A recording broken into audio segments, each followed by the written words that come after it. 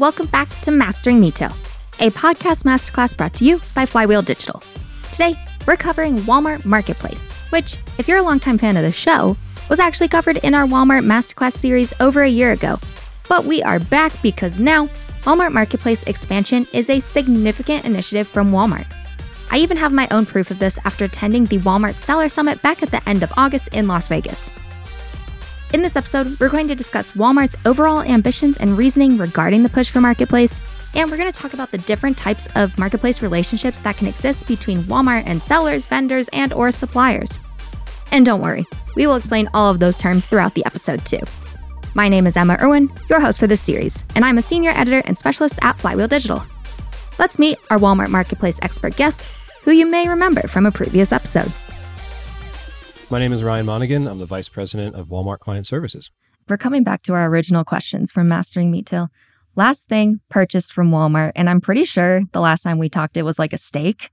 And so I'm really curious what it is this time around. I ordered a true like ship to home, true eComm online only order, and it was a Bluetooth slide advancer and laser pointer. Sometimes I go on the road and do presentations and I get to stand in front of people and advance PowerPoint slides. And it was much more professional if I could do it with like a clicker instead of running over to my computer. So True that. And then you can like walk around and engage better. Put on a show. Next one for you, the digital wish list. I don't actually remember what was on your digital wish list from the last time around. But I'm curious if you remember, have you purchased that thing now? Or is it something else? No, the digital wish list from last time was a good dry aged steak. And I still haven't seen that on Walmart's assortment yet. But so I mixed them, the digital wish list. Yeah, I don't. Last time I don't think I remembered what I purchased from Walmart. But no, we do our normal grocery shopping runs from Walmart. And I drive past a physical Walmart every day on my way home from work. So I'm a brick and mortar guy for the most part. But in the business world, I'm an eComm guy. Makes sense. You do. For our audience, I've been hanging out in Arkansas for a while, and I think I passed by like 6 Walmarts on my way home. It's pretty incredible. 90% of Americans live within a mile of Walmart, and we live within a mile of 9 of them. So yes. Okay, we're adding in a question this time, but it's just, what is your favorite thing about Walmart? My favorite thing about Walmart is what it's done for the community of Bentonville and Northwest Arkansas. We talked about this last time. Feel incredibly blessed to live here after growing up in New Jersey. It's a great place to raise a family. It's a great place to ride bikes, which I've gotten into a lot more recently. And it's provided just an incredible economic, cultural, natural community for a lot of diverse backgrounds. And it's a great place to raise a family. So I'm lucky to be here. It really is. It's so cool how this area has been built up. I'm glad you got the chance to experience it as a semi-native Arkansan for a couple of weeks here. Yes, of course. All right. Today, we are talking about Walmart Marketplace. And I think a good way to kind of start this off is I want to know what your definition of a marketplace actually is. At the highest level, it's a place where sellers sell things and buyers buy things. So in that case, the Walmart that I drive past on my way home from work every day is a marketplace where different vendors show their goods and shoppers come in and buy them. Obviously, our business is around the digital marketplace, and most of what we know and love there is a digital extension of the brick and mortar store, but that environment and that marketplace is rapidly evolving. And in just like the 4 years that I've been focused on Walmart Digital, we've seen that shift and change probably for the better. I think holistically, it's a free marketplace and competition is good for the end consumer. Agreed. Okay, so obviously, I think it's no surprise that, Walmart Marketplace, from our perspective, is going to operate differently from the marketplace that Amazon has versus Target versus really anyone. Can you give me a high-level overview of what makes Walmart's marketplace unique? Yeah, Walmart's marketplace is unique because they have vendors and sellers. And we'll get a little bit more into the definition of both of those. But Walmart has access to vendors that are set up differently from a supply chain standpoint, from a pricing standpoint, from an assortment standpoint. And that runs a certain model of commerce. Of course, Amazon has contracted suppliers as well, does Target, every other hybrid retailer, both brick and mortar and online.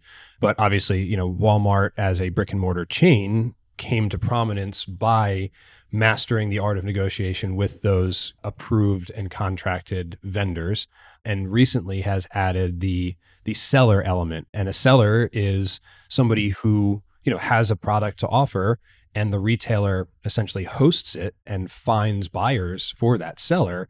But the way that that inventory is purchased, goes from the seller to the retailer to the consumer, is different in what we would call a digital marketplace, as opposed to that brick and mortar kind of first party seller agreement. For sure. And so with all of that, let's break down some terminology, because even being here, I've been like, okay, it has taken me weeks to actually realize what someone is saying, because terminology is just different across Amazon, Target, Walmart, whoever. And so before we recorded, you kind of gave me these three sort of terminologies that kind of are different. That's 1P versus 3P, supplier versus seller, and then kind of digital versus in-store. And so I'm wondering, because you kept mentioning vendor, so you chose the vendor term, but is a vendor equivalent to a supplier? Yeah, I would say those terms are synonymous. And a supplier/vendor is set up as 1P. That's correct. And something I am actually curious is, in the Walmart world, do all 1P suppliers, vendors have in-store representation? Is that like a requirement? Yeah, I would say so. So the definition of a 1P vendor is someone that has an agreement, a negotiated and agreed upon agreement with Walmart, with the retailer. Those agreements include things like net payment terms and SLAs and fulfillment times. And within those contracts, if you violate any of those terms, on time and in full and shipping speed and all that, it comes with fines, right? And both parties enter that agreement knowing the upside and the risk, but it's all very well documented. Again, the traditional model is sellers negotiate with a buyer, and that creates an agreement where pricing is fairly static. Retail is always at the sole discretion of the retailer, but the margin built into that cost and retail structure is very well known and negotiated and agreed upon. And at that point, for all intents and purposes, the retailer can order as much as they want from the vendor. And that powers the inventory that you see in 4,700 Walmart brick and mortar stores across the country. Perfect. So something I've learned being in Arkansas is that when we're talking about sellers, we usually are referring to like brands that are set up as 3P on Walmart's marketplace. When we're in Amazon world, usually when we say sellers, we mean like the random reseller in their garage. And so that's kind of a different terminology. But can you like further define seller and like different areas of being a seller? Yeah, essentially a seller means that the retailer doesn't take possession of the inventory until the consumer says they want to buy it. And that's where, we talk about Walmart Marketplace. Walmart owns the domain of walmart.com, which is a very popular site. And they've opened up this marketplace to all different types of sellers that have items that Walmart consumers want to buy. And that relationship is different in that Walmart's not saying, give me 1 million units of this and I'll dole it out to consumers as they purchase it. Walmart says, I'm happy to offer this assortment to my shoppers. And when the shopper says that they want to buy it, we'll negotiate a financial agreement that works for both of us. Obviously, it costs money to run Walmart.com. And by selling products on it, Walmart expects profit from those transactions. But like I said, on the vendor side, that profit is negotiated up front and those units of inventory are transferred upon that agreement. On the seller side, the margin, the profit really isn't delivered to Walmart books until the consumer buys the item. So that's when the transfer of money happens, once the consumer clicks buy and transacts online. And so that kind of leads me into wondering, we know that there has been a push from Walmart to expand their assortment and catalog on Marketplace. Is that a more profitable move for Walmart? Is that what really is kind of like leading that push? For all intents and purposes, yes. A marketplace sale will be more profitable than a 1P sale, because depending on how the inventory is fulfilled, there's a lot of situations in which Walmart really doesn't handle the inventory until a sale is made or doesn't pay for the inventory. Kind of a consignment model, but it reduces risk of over inventorying from the retailer. And yes, in general, a unit sold through Marketplace will have a little bit more profit than a unit sold through brick and mortar or a 1P agreement. Is it also more profitable for the seller selling the product? It depends. That's where we get into the world of WFS, Walmart Fulfillment Services. And Walmart's the master of negotiation, and they are going to find ways to make sure that they continue to grow not only top line, but bottom line, regardless of how the unit is fulfilled. So WFS terms and conditions are constantly changing and updating. They're adding more services. And with that investment in different models and better fulfillment methods, ultimately to serve the consumer in a faster, better way, they're building in levels of profit that allow them to invest in that type of business at scale and make that a significant piece of their overall business. All right, so now we know all about what we mean by marketplace, Walmart's marketplace ambitions, and some of the more logistical elements of a marketplace with some term definitions in there as well. So let's start talking about the relationships between those who sell goods and Walmart. Pre-recording, Ryan gave me 3 key types of relationships to cover. So here he is breaking down these 3 for us. The most traditional relationship is the first party in-store vendor. Again, that's how Walmart came from one store in Bentonville, Arkansas to 4,700 stores across the US and across the globe. And that is where a buyer buys products and they're housed in store. And essentially Walmart has all the access to the inventory that they need. That model has extended to online as every item in brick and mortar is or should now be available through pickup and delivery, transacted via the website, fulfilled through brick and mortar locations. The next is the 3P marketplace, and the majority of that is fulfilled by Walmart. So I manufacture the unit, the consumer says they want to buy it. At that point, Walmart buys the inventory from me and we fulfill it to the consumer. Say the third level is, you mentioned kind of garage brands. And, that is one of the cool things about Walmart, right? If you have an innovative idea, nothing is stopping you from listing it on walmart.com and showing it to the millions and billions of consumers that traffic that site every day. It's expensive to ship, right? Yeah. And if you want to do it on your own and you can find a way profitably to get the unit from your manufacturing site to the consumer, it's possible. That is the smallest percentage of business because you get economics of scale, and Walmart fulfillment services provide incredible amount of scale. The larger you get, the more often or the more likely you are to be fulfilling through a Walmart or third-party logistics entity. Perfect. We're going to dive into those in the backwards order that you just went, but I'm going to go off of what we were just talking about. Those weren't one sentences. Do you want me to try to do? No, you were all good. All right. That was helpful. But I'm kind of curious, if you're purely 3P, is there ever potential for you to go and Walmart to be like, hey, that's incredibly successful. We want to bring your products in store, set up a 1P relationship? Absolutely. I think that's the goal for non-vendor sellers, is to eventually get so popular where you force Walmart to say, I want to negotiate terms and conditions and a vendor agreement with you so that we have greater access to your inventory, so that we can plan our business together, so that we both continue to profit at a higher percentage and a higher scale from the products that consumers want. Would you say that like getting your products onto a Walmart shelf is like the holy grail of what you can do as someone that sells products? For somebody who's tried to sell products to Walmart for the last 15 years, yes, I would say it's the holy grail. I don't know if every seller would say that. Sometimes scale is a drug. You get addicted to increased orders, but that's when Walmart is really good at leveraging their scale with vendors. So the biggest vendors in the world, Coke and P&G, are really adept at that negotiation game. If you start as a garage seller and you work your way into a WFS agreement and your product continues to sell and continues to grow and you do get in-store distribution, if you're not ready to play that game at that level, you can lose that game. I won't say Walmart is definitely not trying to put anybody out of business, but it's their job to make sure that they can buy that product from you for the least amount of money so they can sell it to the consumer for the least amount of money so they can sell as many units as possible. EDLP is pretty proven to work at this point in their world, in their setup. And if you're not prepared to play the EDLP game, you might not win it. The opportunity to sell on Marketplace comes with the ability to dictate pricing in a way that doesn't come with the scale of in-store distribution, but provides the seller a little bit more flexibility. You know what time it is. Acronym definition time. EDLP.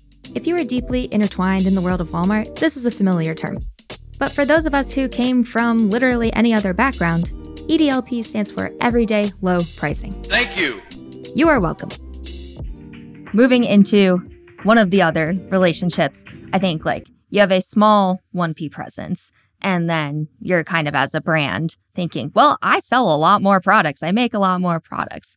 What opportunities exist with Marketplace in that regard? Yeah, this is actually the scenario in which we're seeing the most amount of opportunity right now. You are a agreed upon vendor to Walmart. You know what that world is. You understand how scale affects your business and how to keep up with that scale and that growth. But like you said, you have assortment that doesn't meet the hurdle rates of in-store distribution, and the quote unquote endless aisle of Walmart.com then becomes a really important piece of your strategy, an outlet for expanding your assortment. And it's important to the seller and to the retailer. I want to sell as many things as possible. Walmart wants to sell as many things as possible too. If you're looking for the most nuanced, most niche product from a supplier, and it's not on Walmart, you're going to go to another website, another retailer to find that. And if Walmart already has an agreement and a relationship with that supplier, why wouldn't they expand that assortment to everything the manufacturer makes? Manufacturer's making it for a reason. They believe consumers want this product, and Walmart's in the business of fulfilling the desires of all its consumers. So the ability to extend your assortment through the endless aisle of Walmart.com has traditionally been a tactic of that mid-level supplier. The Cokes and the P&Gs of the world, for the most part, have other outlets for their full assortment. Their full assortment exists to be tailored for outlets other than mass retail. But we're seeing now the big suppliers really gravitating towards setting up 3P seller storefronts, essentially. It's taken a little while, but the Cokes, the P&Gs, the Unilevers of the world are so sophisticated that they were going to figure this out eventually. And now, through an evolution of strategy and an evolution of the marketplace, there really is a world in which every 1P supplier should have 3P capabilities. Now, we talked about the logistics end of this being the wild card or the linchpin to making it all come together. And as that marketplace of service providers evolves, different options, the amount of different options available to you now are making it very possible and smart for the big manufacturers to wade into the 3P marketplace arena. So Marketplace is no longer a collection of garage sellers. Marketplace is the best assortment you can find in the world, fulfilled how you want it, at the price you want it for, at the shipping speed you want it for, and that is drawing from independent manufacturers doing drop ship. It's being pulled from Walmart fulfillment services and Walmart warehouses, and it's being pulled from those 4,700 warehouses and points of distribution across the country that you can also walk in the front door and get your steak from. Yes. I was thinking through as you were talking, like there's so much opportunity on Marketplace for the big suppliers. And then I was like, well, what if they all just we're like, well, I want to turn my whole business into a 3P model. But then I was like, well, no, really, like you need to have in-store representation, especially at Walmarts across the country. And I was like, okay, Emma, they're not going to lobby together and all move to a 3P. I don't know. It'd be an interesting experiment if they did. But no, the ability to ship an entire truckload, an entire pallet to a Walmart distribution center that has tried and true routes and logistics built to the stores is still the most efficient model, because the consumer is driving themselves to that store, walking through the door, picking the products themselves, creating their basket, in a lot of cases, self-checking out, right? So there is very little overhead in that model. The consumer, the shopper bears a lot of that burden. And that's where just online shopping in general, however you want it fulfilled, has turned that traditional model on its head. And obviously COVID emphasized or exacerbated that trend. And out of that now, we didn't go back to only brick and mortar shopping. That behavior has stuck. And we're 2 years into this now. And again, the market has evolved such that there are different models available and hybrid models. And people are starting to figure out through trial and error, but also through some really unique innovation, what works and what doesn't. And now if you're the biggest of the big or the smallest of the small, there is a proven model available to you. It's just, are you going to adapt your business to fit into that model rather than trying to make the model fit you? Gotcha. One of my favorite things, this is it's semi-related to kind of get us concluding. But one of my favorite things was, I'm sure you are familiar with the time when the Walmart app was sort of .com and then grocery was on its own little Blue world. app and orange app. Yeah, it was very difficult to figure out what I was doing. And I think that was back when I was in college, but I was studying retail. And I was like, this should not be that hard for me to figure out. This is my career field that I'm picking. Yeah. But one of my favorite things that Walmart did was hey, that was not a great customer experience, and put it all together. Because as the consumer, all you really care about is how fast is it going to get to me? And I think some people do actually look at what the ships and sold says, but a lot don't. A lot more industry people do than I think the average consumer. But you bring up a great point. Think about just 2 years ago, this whole online or in-store assortment online had to be facilitated through an entirely different app on your phone. Walmart came to prominence, became the world's largest retailer through brick and mortar distribution, and just bolting on an e-commerce business is not easy. The logistics, the ordering systems, the pricing systems for in-store business are totally different than online. And it's not as easy as just saying, oh, I have an endless aisle, endless distribution, endless assortment through search results. It's, you can have it. There can be a picture of it and a PDP and a price, but does the consumer react to it? And it's taken a long time, I don't know, call it 10 years since Walmart's been on this e-commerce journey to create one app, create a seamless experience, create a marketplace where whatever you want, however quickly you want it, and through whatever method you want it delivered to you or obtained by you, it's there. And the consumer is reacting.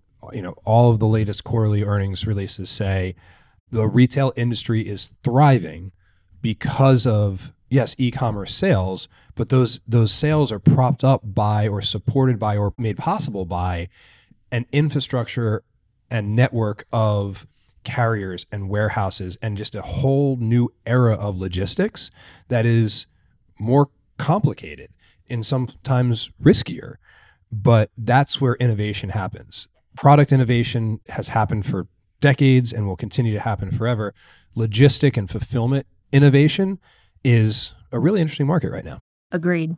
And I used to find it kind of boring, not going to lie. But as I learn more and more, and I'm like, nope, that's actually kind of crazy and interesting. And it's boring when it just shows up and you don't think about it. And yes. Boring is good to the consumer, but for, again, the industry of people making this happen, making Walmart or allowing Walmart to sell items is not boring. It's changing, it's intelligent, it's innovative, and it can make shipping sexy.